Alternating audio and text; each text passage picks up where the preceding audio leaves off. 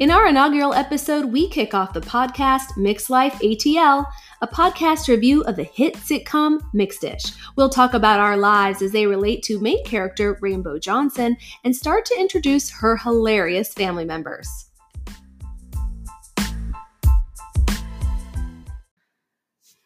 Here we are. Welcome to our first official podcast show, Mixed Life ATL. Yes, this has been in the works for some time now, and I couldn't be more thrilled than to be starting our series. So let's introduce ourselves. I'm Shannon, a wife, mother, producer, creative, activist, and biracial Black woman, and I'm also very passionate about storytelling. I think telling your story is a major gift you can give to the world, and who better to do that than with one of my closest friends and now co-host, Tarana. Hi, everyone, and thank you, Shannon, for bringing me along on this journey. We should have been recording our friendship for the past 10 years. I am also a wife, mother, writer, producer, and biracial woman of color. Shannon and I met while producing television, as I said, about a decade ago. Crazy. This particular show we met on was for BET.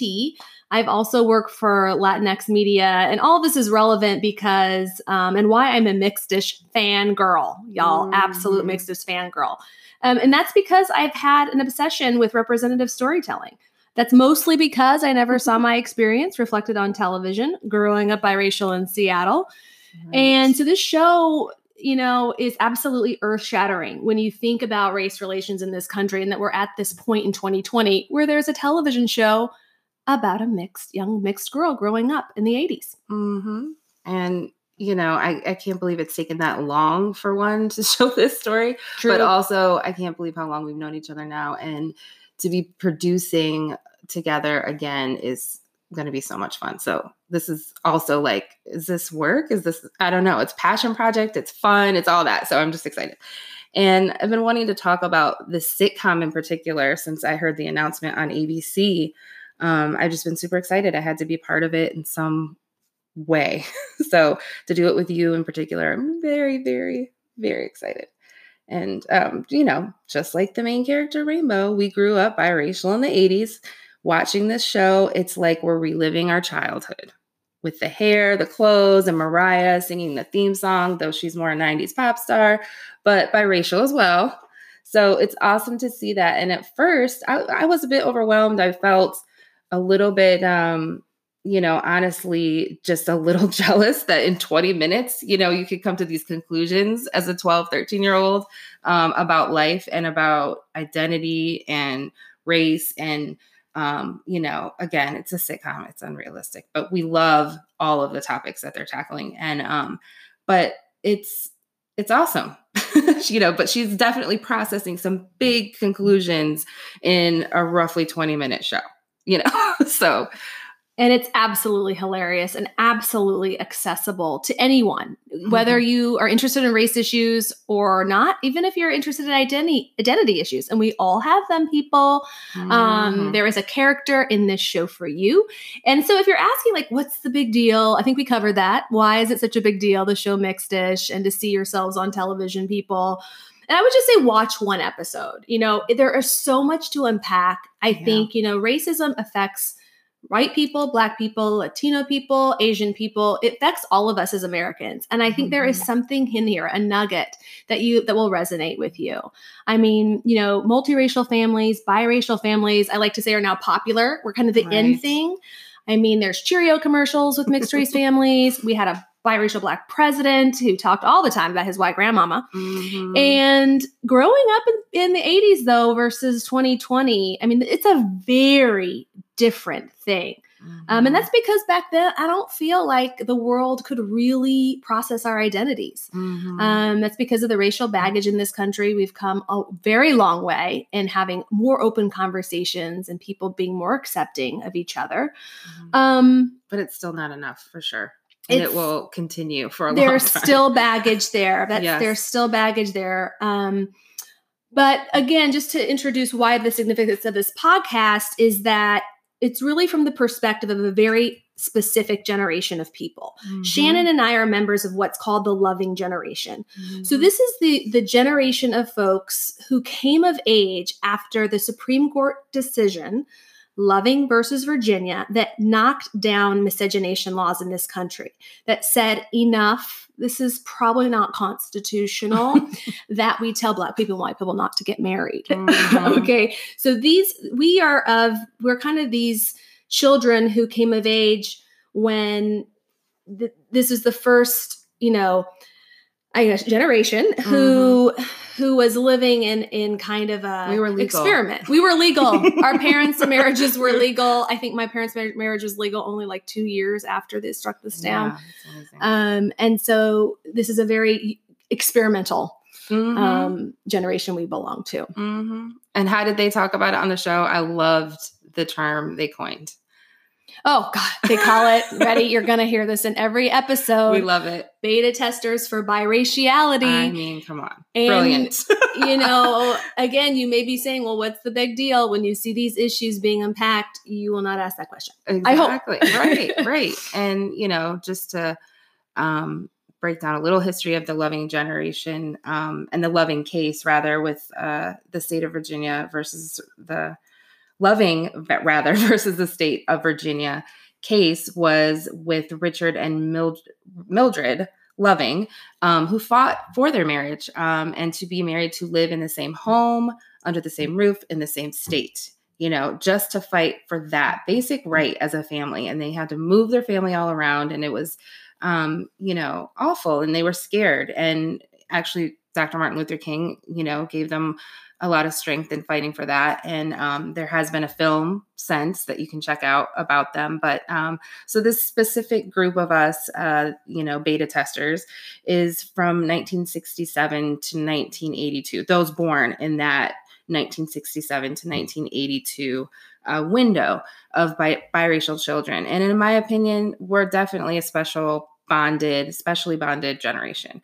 which is why we had to do this podcast, Tarana and I both being part of that. And then seeing Rainbow Johnson and that representation on television and our background in producing television, we just had to get in here and be part of this conversation and tell those stories. It's important. Yeah. And let me be clear, but we do not think we're special or more special than anybody else. We're just saying that because I've heard that before. Oh, you think you're special because your dad's Black and your mom's white and you want to call yourself both. No. What I'm saying is there are things we can learn from our struggles and experiences walking through the world as both Black and white. And because we did have a Black and white parent, both Shannon and I had a very similar experience. But of course, we embrace every experience out there if you are biracial or multiracial. And we want to hear from you. We'll be inviting you to talk about your particular experience. But that when we say special, I just want to be really clear that that's what we're talking about here. Yeah.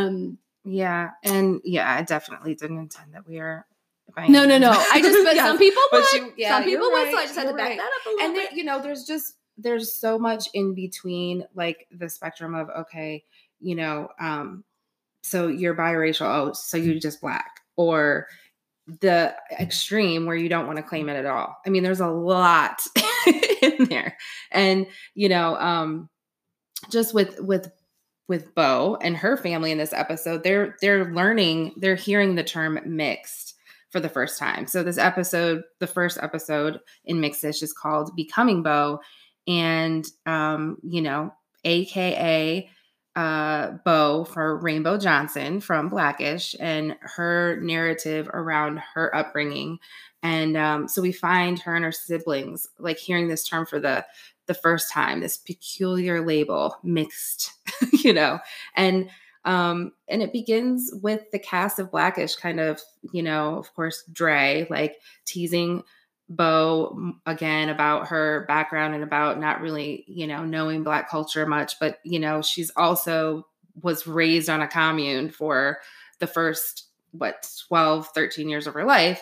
So she missed out on a lot of pop culture, period, let alone Black culture or any kind of culture outside of the commune. So, her husband, Dre, who's played by Anthony Anderson, he's just disgusted with her that she has not seen this show, or this movie, rather, Break-In. And I have a confession. I have not seen the film either.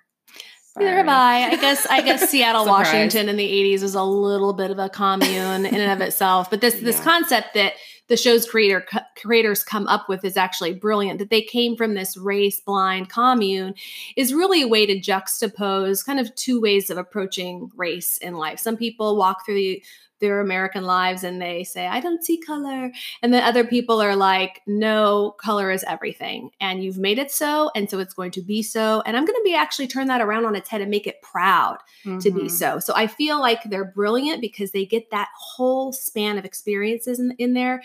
And the commune, it represents, I think, more of the ideological, race blind, we're all the same kumbaya mentality that contrasts with the other side of that. And can I just say that I would have totally loved to live there and like the teepee with the growing my own food and my family all snuggled up together. They looked so happy and obviously blissful because they're not in the world, the real world that we live in every day. So it's definitely unrealistic, but the hippie in me, my inner hippie, I guess, would have loved it. Well, I'm from the West Coast, as I've said, so bring it on. Yeah, right.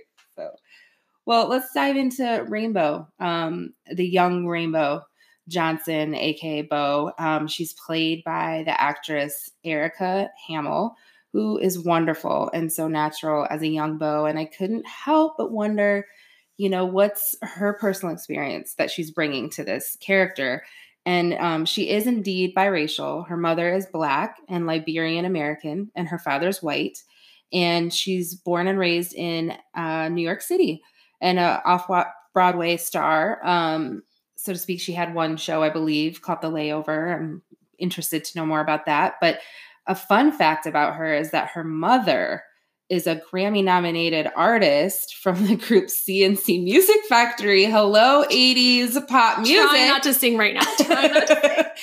Our 80s anthems, or anthem rather, Everybody Dance Now. Do you all remember the song? I mean... Ooh, try not to sing. And that's her mom. That's amazing.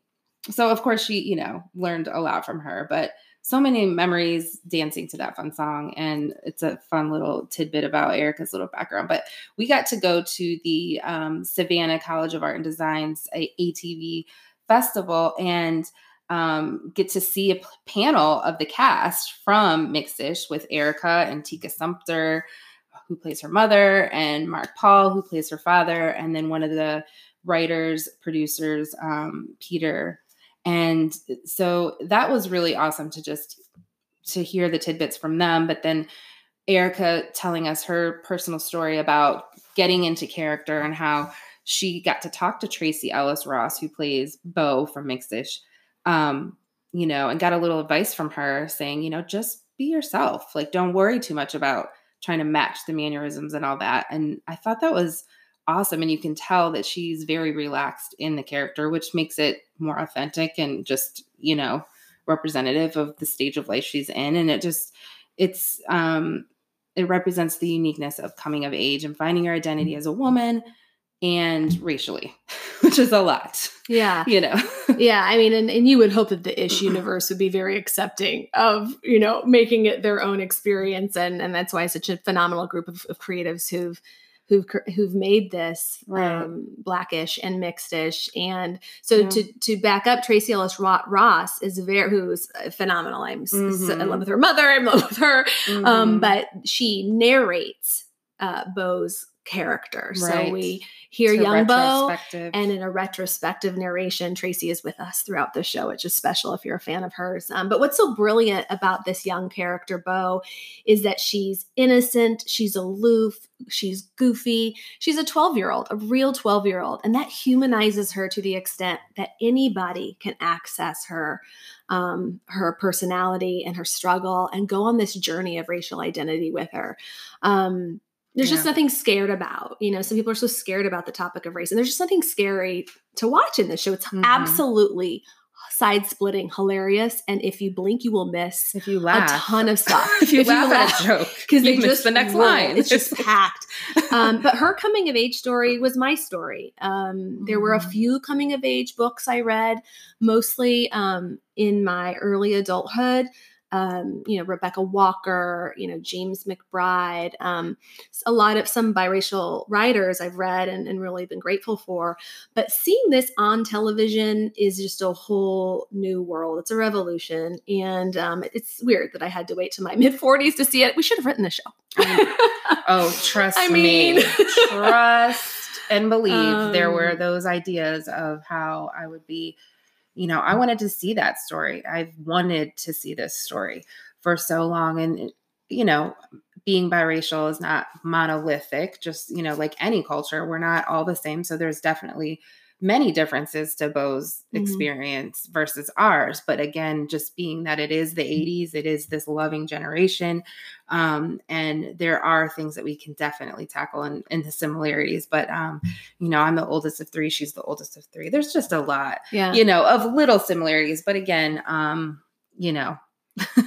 just it's nice to not just be telling the tragic mulatto story. That's why I'm so proud. I should have been more clear. Like, that's why I'm so proud of her. She's so strong. It doesn't mean that she doesn't fall down, that she's not sad, but she is not tragic. She is not the tragic mulatto. That is really the only representation of mixed race, identity. That a lot of what we've seen over the years, Imitation of Life is that classic movie that everybody kind of goes to.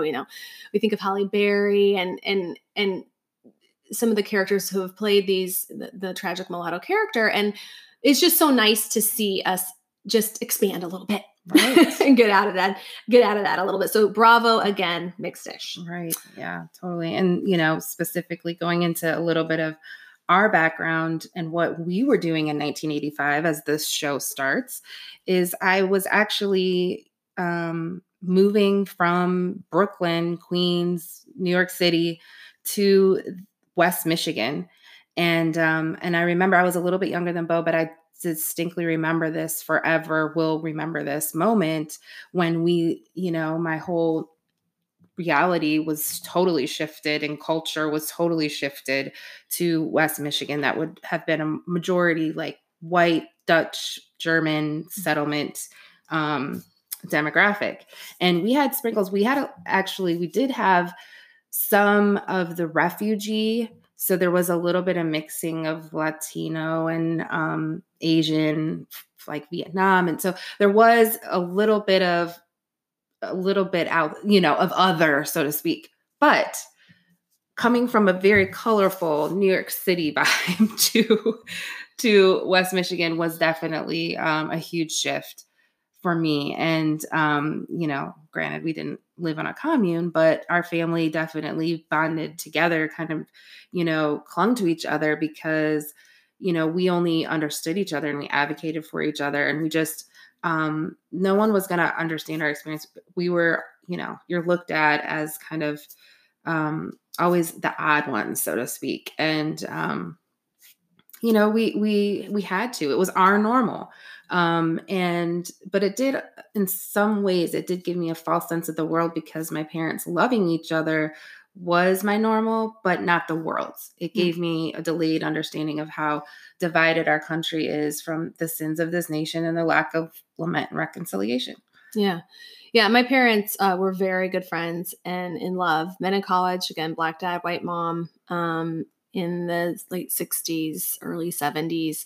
And I think that's one thing I identify with Beau. She had a very strong family structure. And though my parents eventually divorced, I guess we can talk later about whether I think that was race related. I don't necessarily think so, but the pressures were really there on their marriage, I can say, because of race. That was a refuge. And also just finding, so, even though I had racism on my mother's side of the family, the white side, definitely, my family event was very accepting of me. And I had a lot of confidence because they made me resilient in telling me you have the best of both worlds. And then, of course, I lived in Seattle. It was a little easier to say that than the South, probably in the 80s. Bellevue, Washington was a lot different than Atlanta, Georgia in 1985, I'm sure.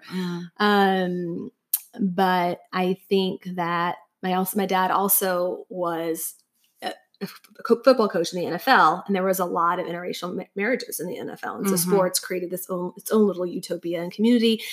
And of course, I used to call Seattle and then the mixed race Mecca. And then I moved to Oakland, where it also was kind of the mixed race Mecca. And so I do have these experiences of growing up where this is more common or accepted probably than it was in the South, but we still had our challenges for sure.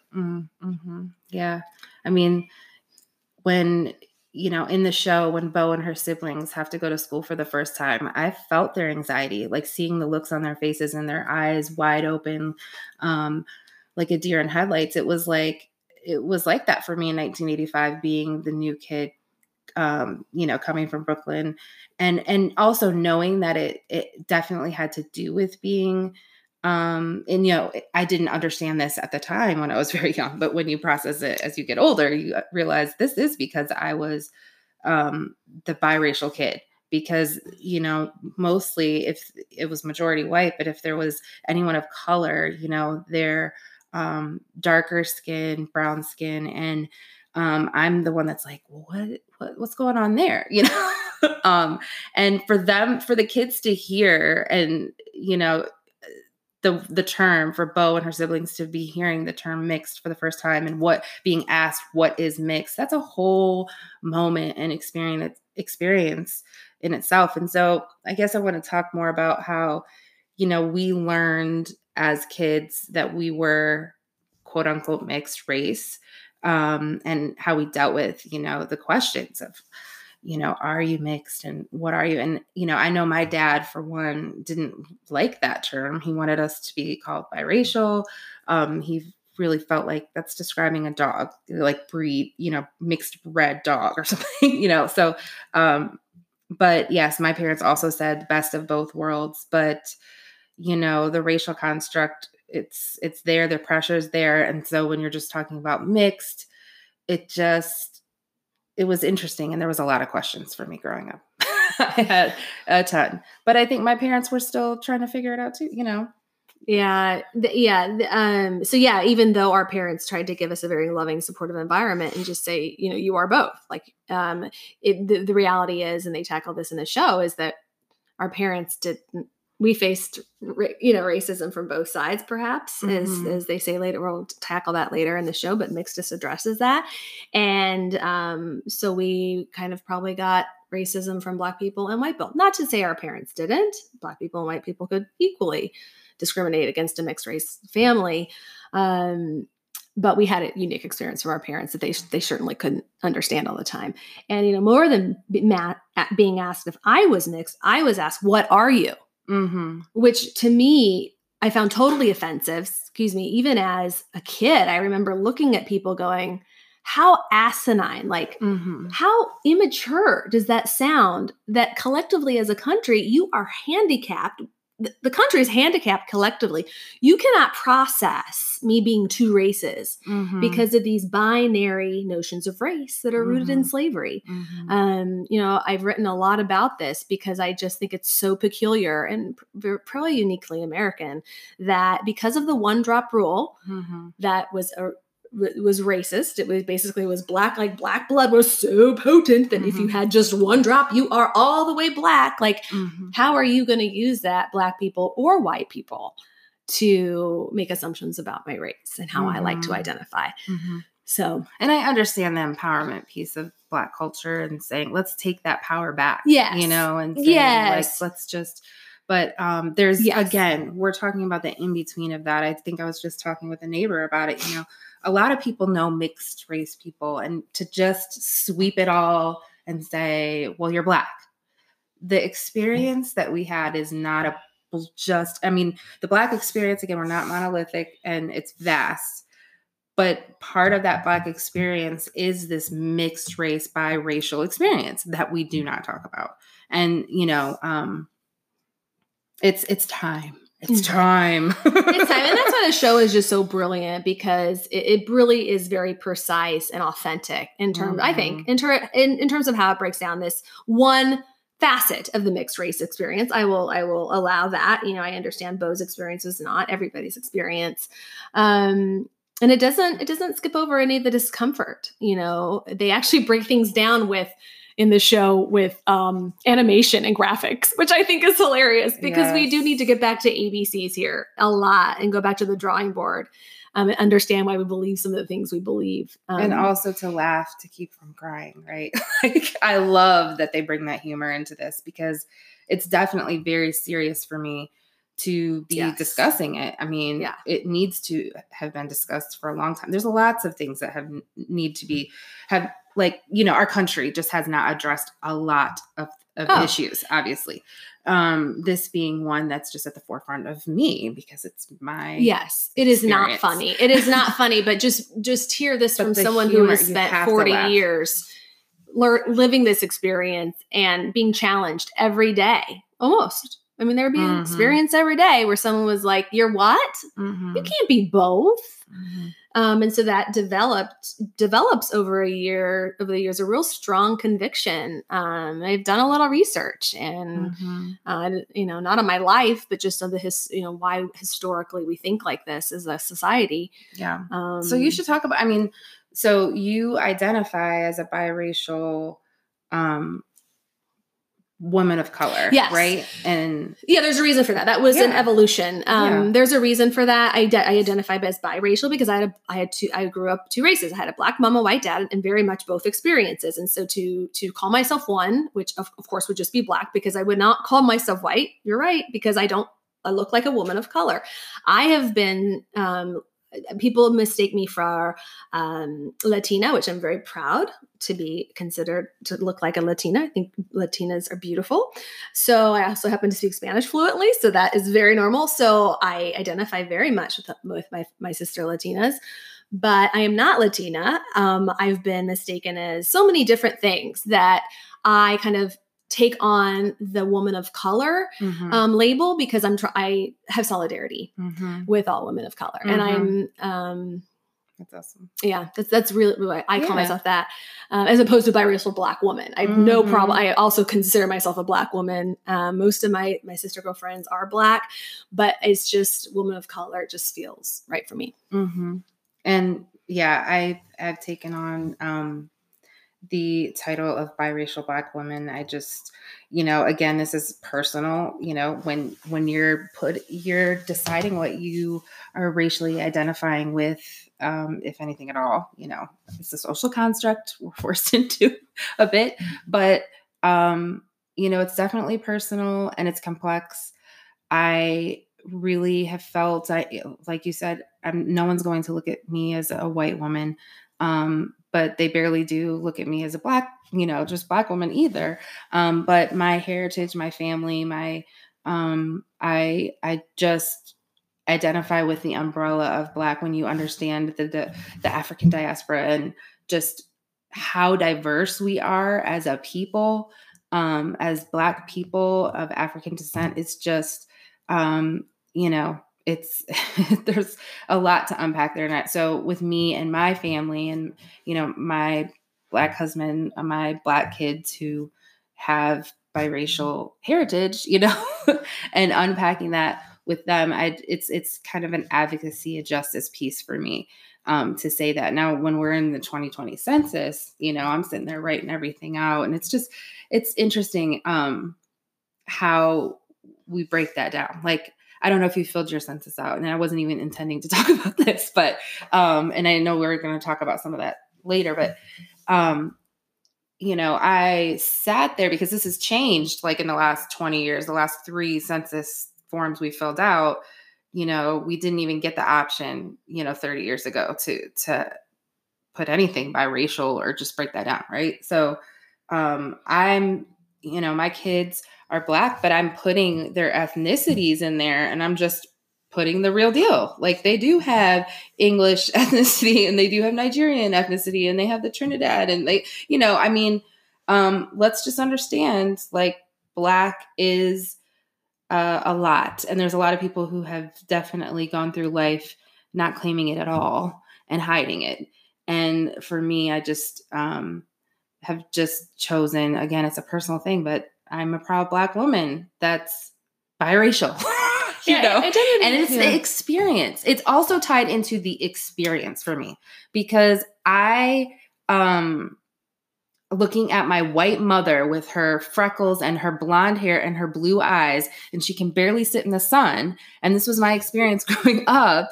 I'm just saying, like, I didn't have a Black mom. So I'm looking at her and this is my experience. This is part of who I am. This is part of why I can burn in the sun, at times. So it's like, it's an experience and our family went through it. And that is part of that identity piece to me too. Yeah. Identity is so personal. I mean, it is so personal. And so I think that's why we have to start learning about each other and listening more. I felt rejected every time I filled out a form because it said Black, white, other, as if other were some kind of you just must be a reject. So again, like Rainbow Johnson, a resilient kid who figured it out, I guess eventually I came to the point where I figured out what worked for me, which is to make my own box. To the point where in 1993, I went to Girls State in Washington and I put on the, I think our big issue was changing the census in all forms, all local forms to make sure this was on my mind, I was a junior in high school then, but by that time I was like, enough of these forms. And then the census changed. And then we got so much. Then we got, no. We didn't submit that to anybody. That was a total, we were playing around and it was all pretend. But I can't remember when the census changed. Was it 2000 census? It was, yes. So that was 6 years before. I remember that being. That was 7 years before the 2000 census changed. And by the way, there was so much more that came out and really helped along, helping us deconstruct our notions of race when the 2000 census hit. And there were so many more stories. That was really before Mixed-ish. It was really the waterfall when the dam broke, so to speak, in America. When there was that epic Time magazine cover of all the different people and the mixed race American. And I was like, well, finally they're figuring it out. They're going to delve into this experience. Being acknowledged, which is crazy, but 2000. So many now years we're in later. 2020. 20 years later, we got a television show. Right. So, we're doing good. Ooh, yes. Anyway. And, but Bo is doing a great job teaching the country what it means to be mixed. And because, the way we both self-identified ourselves, it's just we're able to see the strong conviction, so it's awesome. But I think again, there's so much more work to do, but going back even to an experience I recently had when I got to go to the Equal Justice Initiative Legacy Museum, from enslavement to mass incarceration, and the National Memorial for Peace and Justice that's in Montgomery. I think this is a place every American should go and take a pilgrimage for sure. We need to understand this history to understand each other. And just when you think you know it all, you don't. There's so many more stories and information to be told out there. So it's very important. And I appreciated at one point that they highlighted, the fact that many people were lynched because of this. It's that's how it significant. Because of miscegenation. Yes. I mean, yes, to be, yes, let me back it up. Okay. There was a lot of lynchings. There's a lot of lynchings. Not laughable, but talking about marriage and biracial marriages. And people were getting lynched to have a relationship. That's the importance of the Loving versus the state of Virginia. They were scared for their lives, really. So, when there's policy written, which they highlighted at this museum, I had to note it. And I just wanted to read, some of the policy from two states, Louisiana and Nebraska. And so the first one was from the 1942 Louisiana Criminal Code, Article 740, miscegenation, which is a disgusting word, defined as the interbreeding of people considered to be different racial types. Now, interbreeding, y'all, I mean, we're talking about cats and dogs. What's up? So miscegenation is written in this code as the marriage or cohabitation that states miscegenation is marriage cohabitation with knowledge of their differences in race between a person of Caucasian race and a person of the Negro or color race. Whoever commits a crime of miscegenation will be imprisoned with or without hard labor for more than 5 years. For not more than 5 years. For not more than 5 years. Thank you. And, wow. So then in Nebraska, from the 1943 Nebraska Statement on Interracial Marriage, marriages are void when one party is a white person and the other is possessed of 1/8 or more Negro, Japanese, or Chinese blood. So it's written in our government, our everything. It's going back, obviously, we're talking about slavery as it's just dominoed into all of this. And this is what this is about. It's taking on artificial constructs that are just unnecessary and just examining, how they've impacted our lives, our policies, our families throughout the years. And we just want to create a very safe zone here. Anybody, with no judgment. Yeah. It's just exploring. Right. Cause it's all contributed to how we relate to each other and how we treat each other. And when it comes to race, how we talk about it.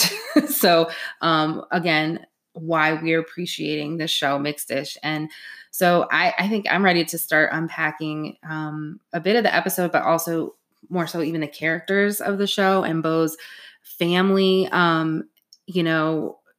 Her mother, played by Tika Sumpter, is amazing in the show. She's, often has a drama background, but she brought comedy to this role that's just awesome. And she's, her Black mother on the show. And we love Tika, but she's, been busy with movies and, all kinds of projects recently, just like Mark Paul, who's busy doing a lot of drama as well. But, in Tika's role as Alicia, as Bo's mother, it's interesting to me because she's a Berkeley educated lawyer who chooses to marry a white freedom rider that marched with Martin Luther King Jr.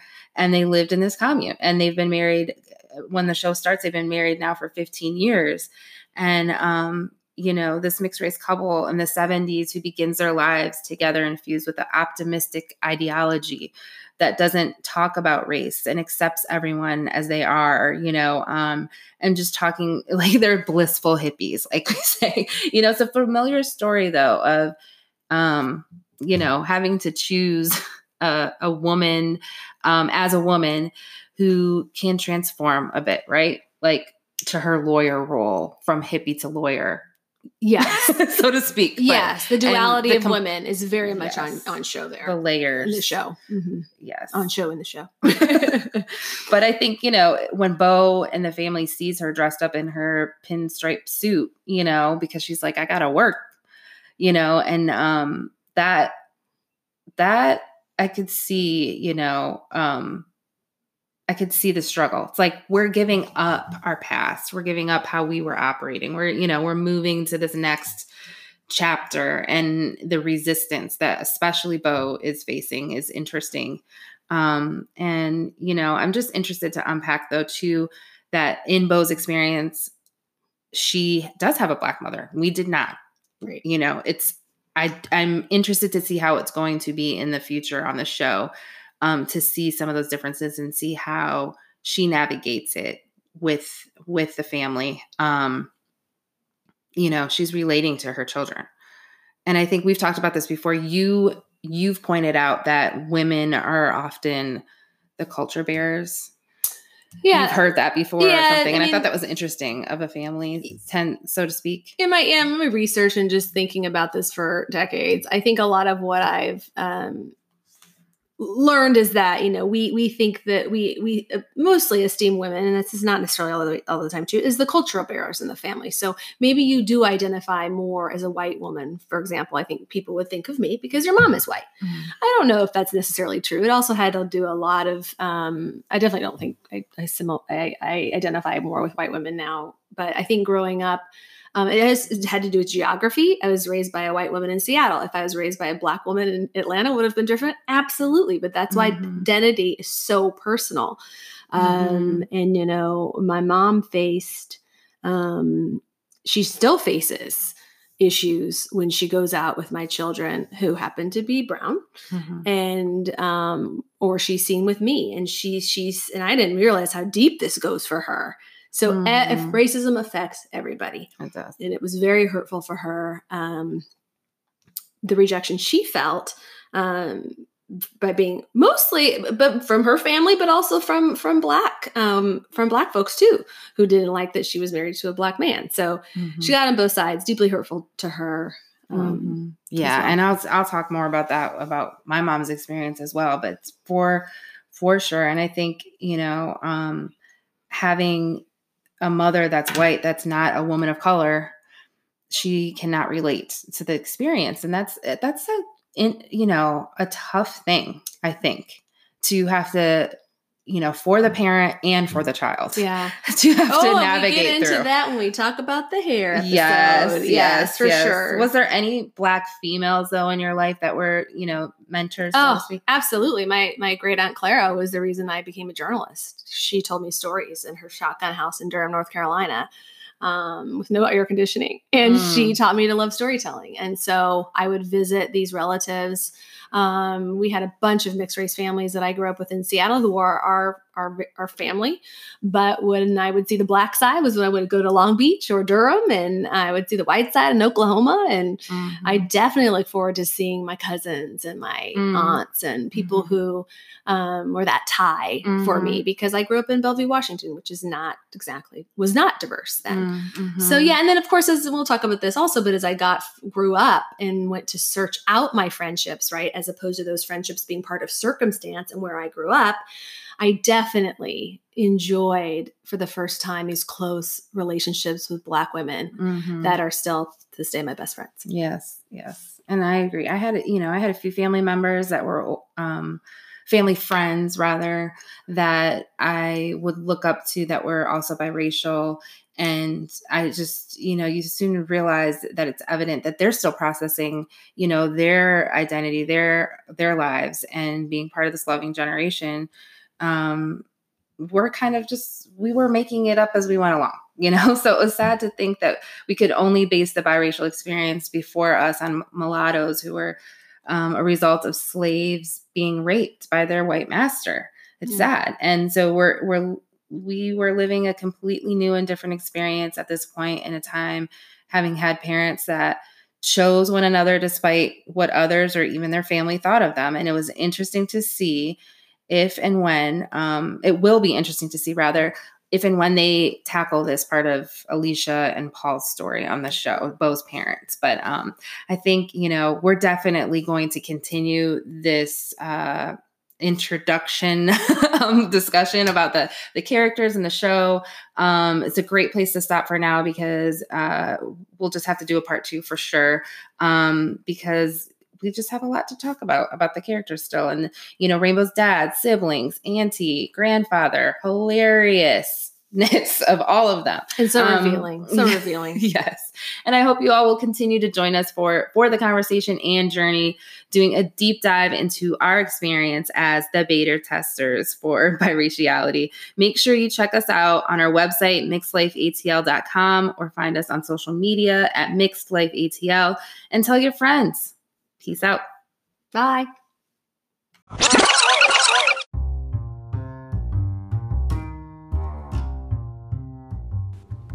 Mixed Life ATL is recorded in Atlanta, Georgia, and produced by SDB 360 LLC and Capacity Media. You can hear us wherever mainstream podcasts can be found. For information on how to advertise your business on this podcast, please message us at mixedlifeatl.com.